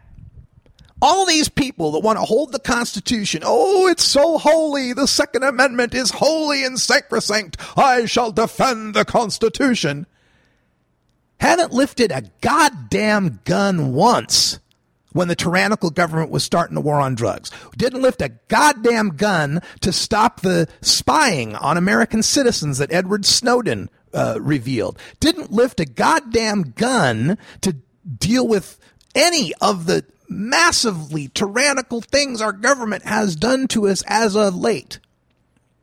Seems to me the only thing the Second Amendment worshiping people in the country would ever raise their guns against is someone trying to take their guns. Every other liberty, fuck it, you can have it. They don't give a shit. I haven't seen it once. Bring me that well-regulated militia. Let's go march on the DEA.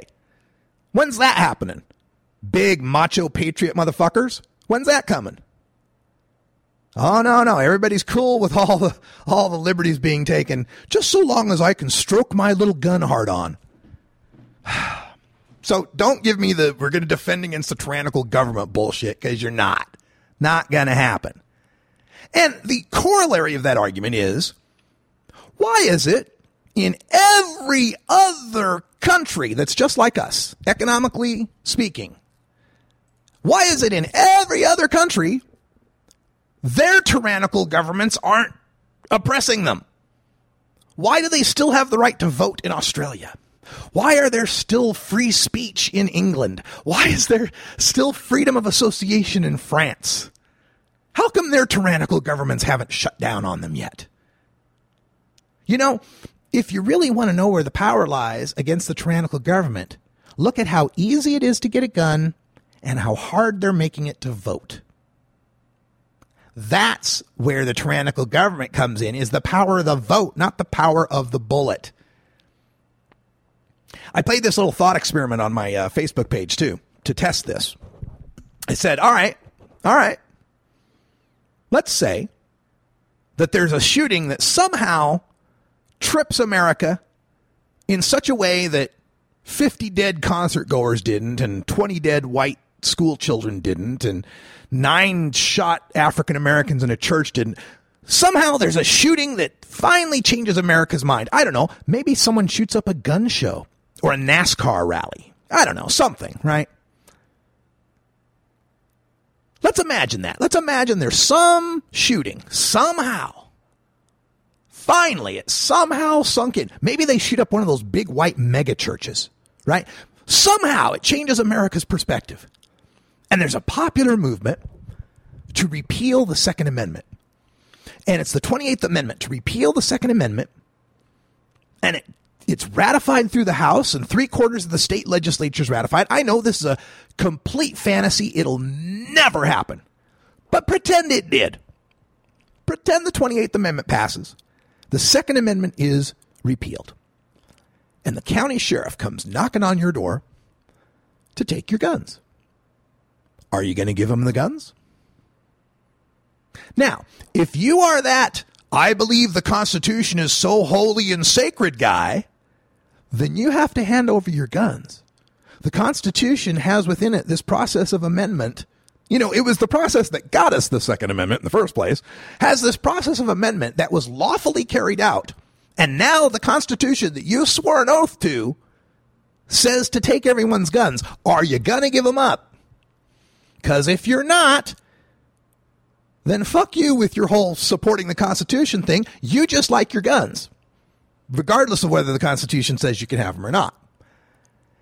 And if you are, if you are going to give up your guns, then I can believe that you support this Constitution. That's the point of that thought experiment. If you're not, you're willing to shoot the county sheriff. You're willing to shoot Bob, the county sheriff. You're willing to incite insurrection against the United States. You're ready to go down in the history books like the Confederacy as traitors against the United States because you didn't like that the majority changed the Constitution in a way you didn't like. So that's the point of that thought experiment. The next bullshit argument that Jim Jeffries talks about that I thought was just brilliant was I need to defend my family. Oh, I got to have my guns to defend my family. Now, first of all, I'd like to know why you need the AR-15 with a 30-round magazine to defend your family, right? Like, what platoon did you piss off? But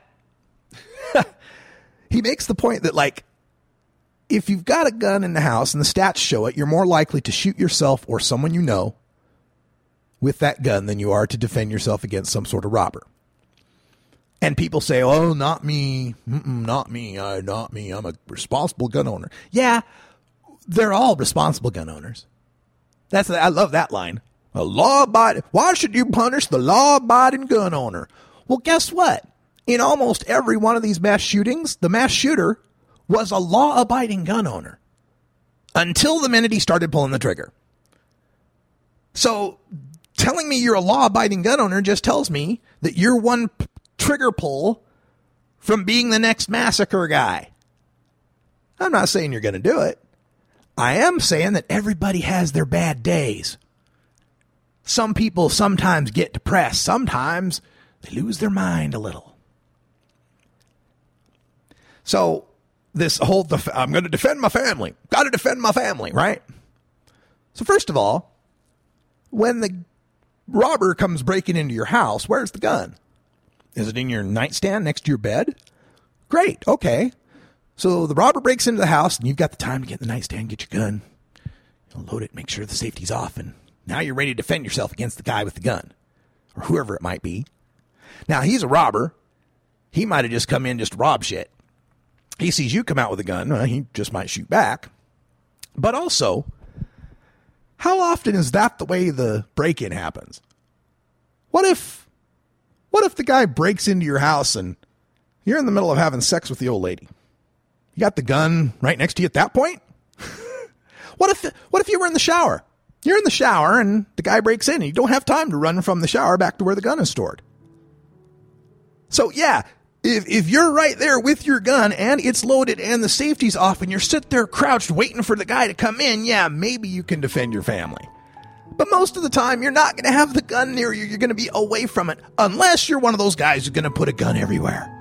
Oh, I've got one next to the toilet, and I've got one right there by the front door, and I got one under the couch, and I got one under the taped under the table. And I guess you could be that guy.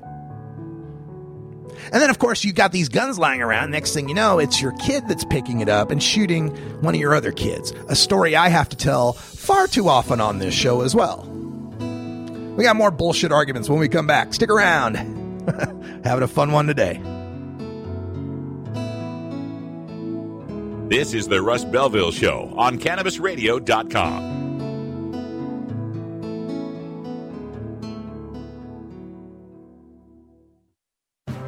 Forwarding the cause of legalization and research of the growing cannabis industry, one podcast at a time. The Cannabis Radio Network. The next generation of vaporizers has arrived. Vuber vaporizers are blazing the way with unparalleled technology for oil, concentrate, or dry flower pens. Providing unsurpassed customer service and expert craftsmanship, Vuber vaporizers use cutting-edge technology, providing a power-packed, smoother vapor with a lifetime guarantee. Experience vaporizing the way it was meant to be. The Vuber way.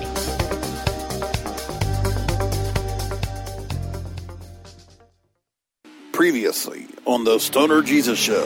We do have John McAfee. He's running for the Libertarian Party nomination for president. What makes someone like you want to take the reins of this? We're so far behind, it's frightening. And in a cyber war, we can't hack into the Chinese.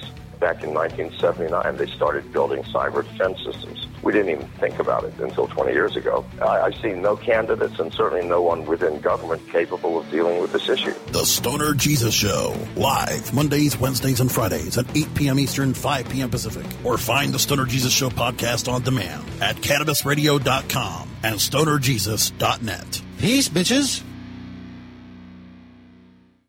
You're not high. You're listening to the Russ Belville Show on CannabisRadio.com. As it relates to my brother, there's one thing I know for sure. He kept us safe. Okay. Maybe you're high, too. Hey everybody, it's Radical Russ here from 420 Radio, inviting you to be like me and get your ink done at Lucky Horseshoe Tattoo, Fort Worth's most female-friendly, clean, sterile, awesome tattoo shop. Thomas and his crew are true artists who can design you a custom piece or use a design you bring in. Lucky Horseshoe Tattoo also offers all styles of tattooing as well as piercings and all-around fun. In the DFW area, stop by Lucky Horseshoe Tattoo and tell them Radical Russ sent you. Trust me, it'll feel awesome.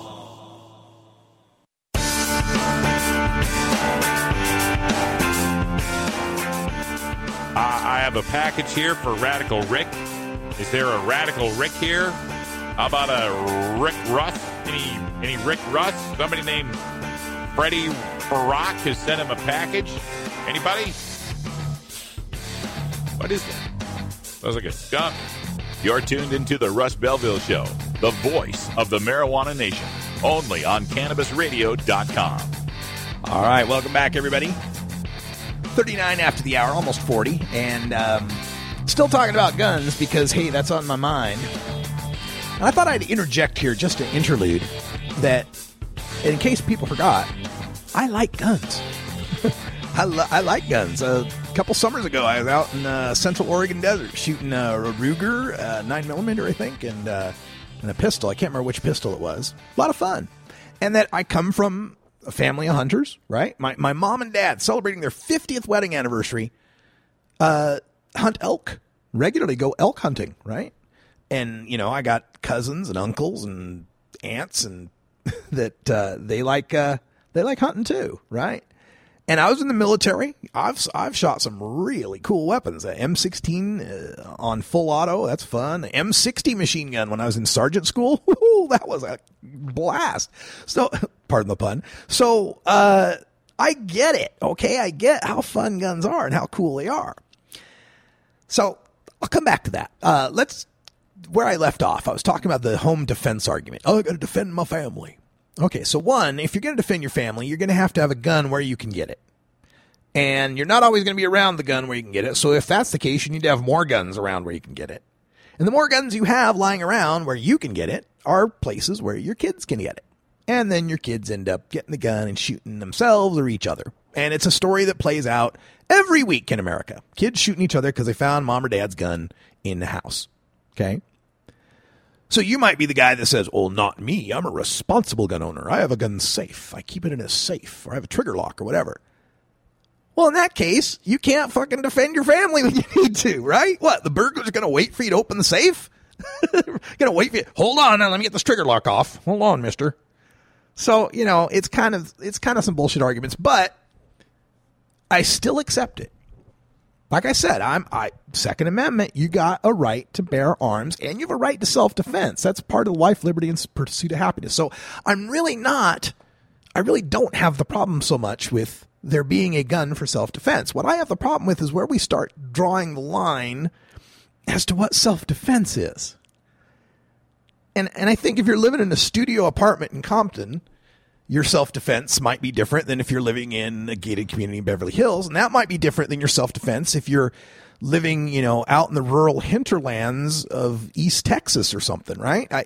I get that too, right? I just don't think our default ought to be that any Tom, Dick, and Harry can walk into a Walmart and buy all the ammo he wants and can go to a gun show and buy a AR-15 from a private seller with no background check. I just think, aren't those some things we could take a look at? Could we not adjust this stuff? Because if I had the power to shape this, I would make it possible for American citizens to get damn near any piece of weaponry they want. And I'm talking all the way up to the Stinger missile kind of stuff too, right? But it ought not to be universally easy across the spectrum, okay? It's like I think about drugs, right? Like marijuana, mushrooms, ecstasy, LSD, those ought to be pretty freely available. We start getting into the cocaine and the heroin and the meth.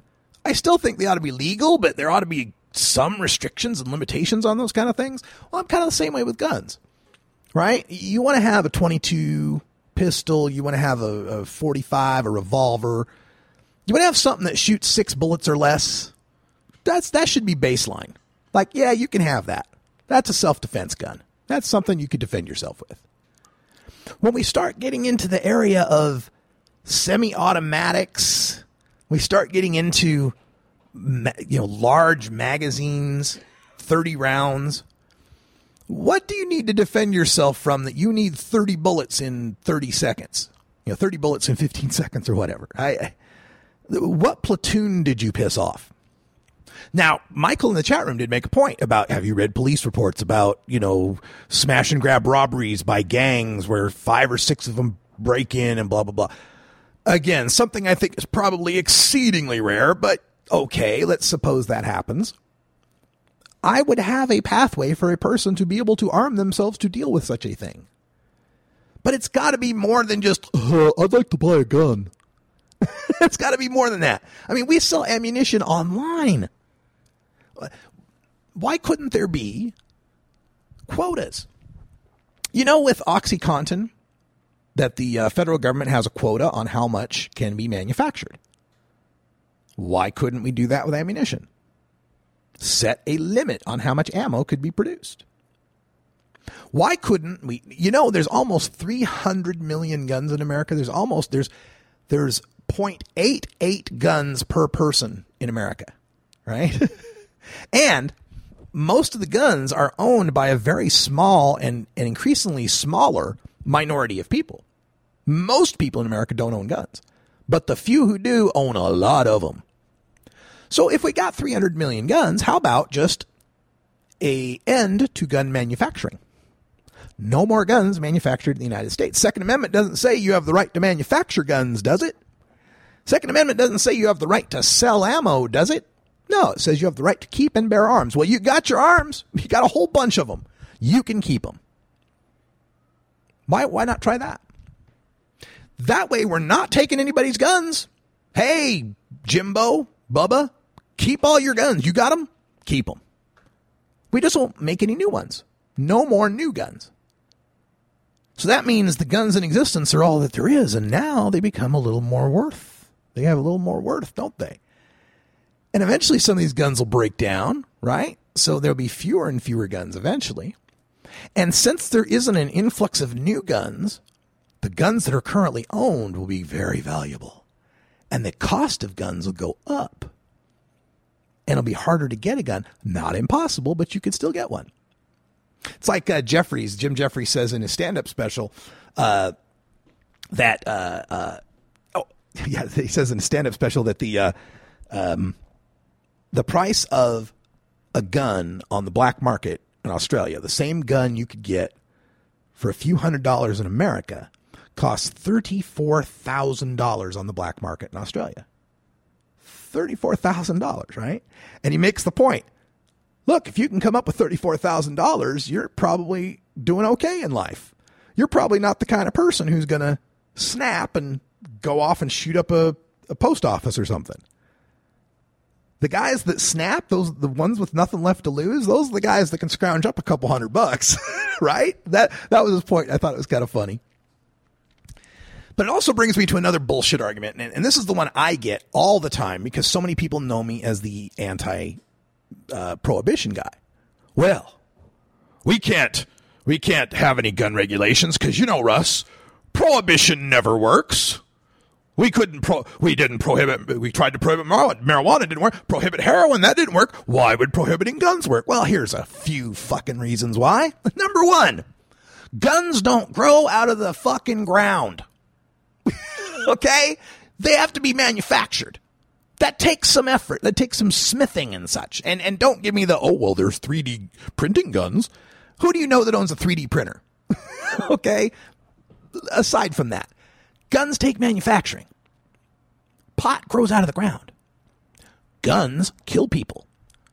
Pot does not. So stop with the whole pot prohibition didn't work, so gun prohibition didn't work, because it's bullshit. They have nothing to do with one another. Nothing to do with one another. And I would point out that actually drug prohibition has worked. Drug prohibition has worked when it's a drug for which the precursor chemicals are damn near impossible to get a hold of, and the chemical manufacturing of it requires a factory. You want to hear the drug that got prohibited that worked? Quaaludes. When's the last time you saw a Quaalude? Oh, and they're still out there, but damn hard to get. And this thing they say, well, prohibition never works. It does work to one extent, and that is controlling access. Right? Yeah. When weed was illegal back in Idaho, yeah, I could still get weed. But you know what a pain in the ass it was? I had to call my guy. He had to call his guy. I had to wait to hear the call back from my guy. Had to figure out where me and my guy were going to meet. I had to go to the ATM and get cash because he won't take a credit card or a check or debit card. And then I have to drive back and meet him at the parking lot, wait for him. It's 30 minutes before he gets there. And so, yeah, I could get weed, but it was a lot harder. And it cost $300 an ounce. Now I can walk down the street, walk into the pot shop, and get me some weed for about $125 an ounce. And lots of different weed, right? So don't give me the idea that the prohibition, and again, before we get too far, I'm not suggesting we have a prohibition on guns. Again, Second Amendment, we have a right to bear arms. I'm just saying, don't give me the bullshit argument that the prohibition on them wouldn't work, because Australia proved you wrong. Australia proved that prohibition of guns actually does work. And every study commissioned on this, the most recent meta-analysis that I just read, shows that countries and states that implement laws that restrict access, easy access to guns, not ban them, restrict easy access to them, have a corresponding reduction in gun deaths. It's like climate change, people. You can't argue it. It's just a fact. Countries that have more guns have more gun deaths. States in the United States that have more guns have more gun deaths. It's the only correlation you can make. You can't correlate the gun laws.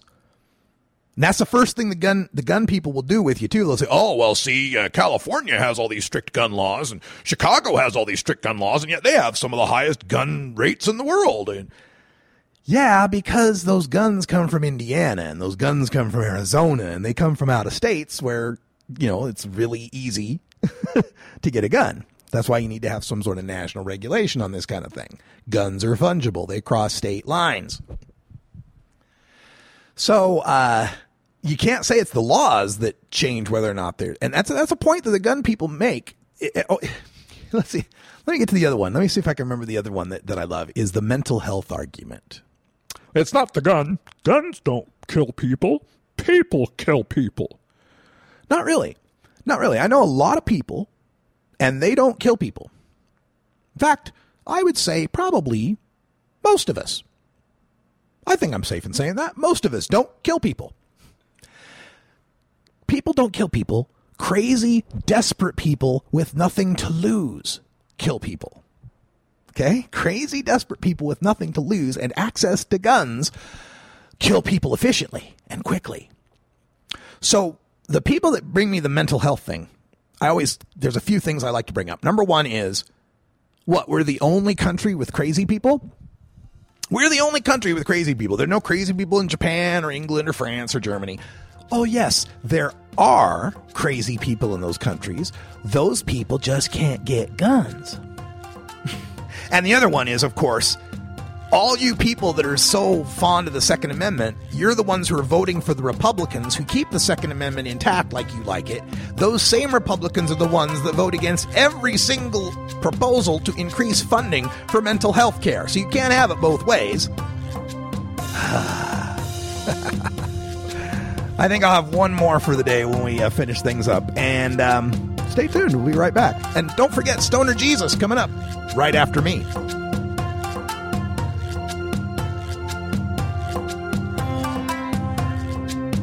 This is the Russ Belville Show on CannabisRadio.com.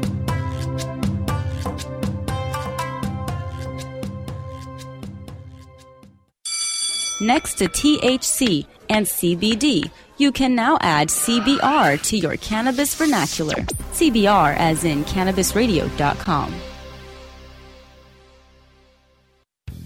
The cannabis industry is growing. Business is booming. And as new opportunities arise in newly legalized states, each market is getting more competitive. Today, it takes more than just being a good grower. Do you have the resources to market and handle this ever-changing business landscape? Let Canna Management Corporation help you grow your canna business with our vast resources and experience to make your business a fully functional service company. Financial management, HR, sales, marketing, efficiency, and more. CMC has the experience and the expertise to improve your business and help you better meet the demands of your clients and customers. Call Canna Management Corporation and let our team get you ready to grow. 415-269-8015. That's 415-269-8015. Or visit canna-management.com. Hey, this is Willie Nelson for Normal. I smoke pot and I like it a lot. I learned a long time ago that marijuana is a lot safer than alcohol. There's nothing wrong with the responsible use of marijuana by adults. It's time we stopped arresting and started respecting those who smoke marijuana responsibly. To learn what you can do to help, contact NORML at NORML.org or call toll-free 888-67-NORMAL. The Russ Belville Show, We're as much like Cheech and Chong as ordinary Americans are like the Three Stooges. Hey, Mo!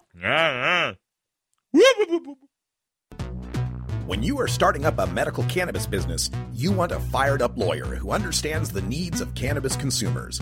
The law office of Lauren Vasquez is your fired-up lawyer for the cannabis industry.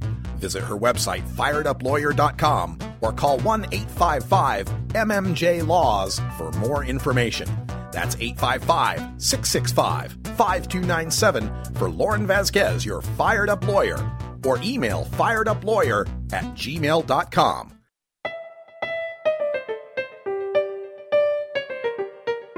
Remember, friends, there's more to life than marijuana.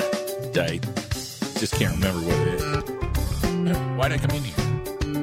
This is the Russ Belville Show on CannabisRadio.com. All right, welcome back, everyone. 55 after. We're just getting things closed up here. Stoner Jesus comes on next, and I don't know what he'll have to say about the events of this weekend, but it may differ from what I have to say.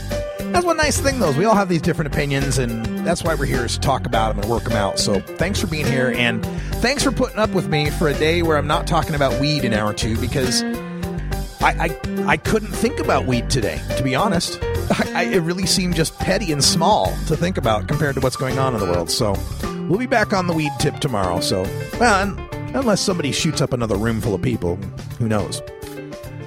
So I wanted to close with one more bullshit argument. Right? Because one of the things I noticed about the gun debate is we end up talking about everything else except guns. We talk about mental health and violent video games and what the particular law is and so forth. But the one that pisses me off, this is the argument that just so stupid. Well, you know, cars kill more people than guns do. Should we ban cars? You know, a crazy person could kill people with a knife. Should we ban knives? Look, the question is not, how do we stop a crazy person from finding any way to kill people? The question is, how do we stop a crazy person from taking a gun and randomly spraying bullets in public places? Can we stick with that subject? Can we agree that crazy people spraying bullets randomly in public places is a bad thing? And if so, what do you propose we do about it? Of course, the only thing the gun people can say is, well, more guns. Arm everybody. Have everybody packing heat at all times. How disappointing. Well, folks, I'm betting that absolutely nothing changes, so everything we've had to say here is pretty much moot. For everyone here at CannabisRadio.com, I'm Radical Russ. Thanks for joining us. Stay tuned for Stoner Jesus, and until next time, take care of each other, tokers. This is the Russ Belville Show. The Russ Belville Show is blogging and podcasting daily at RadicalRuss.com. You take a seed, you plant it, you grow it, you dry it, you roll it, you smoke it. You take a seed, you plant it, you grow it, you dry it, you roll it, you smoke it.